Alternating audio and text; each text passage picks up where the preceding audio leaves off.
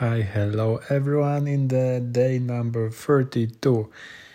My name is Tomek and I'm continuing this letting go quest.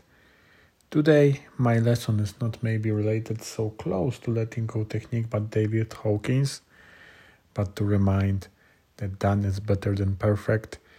I completed task by creating landing page for my project that I postponed a lot. But yeah, AI also is super helpful in this. Remember that when you feel stuck, it's always great to use artificial intelligence to unstuck, to continue, of course, to let go emotions, to write them, to accept them. But yeah, we need to understand that, as Hawking advised, also to let go in the morning, in the evening, but during the day, to take action to do the work. So yeah, I need to also remember this and being so active like today, every day. Thanks for being with me, for listening, and see you tomorrow. Bye.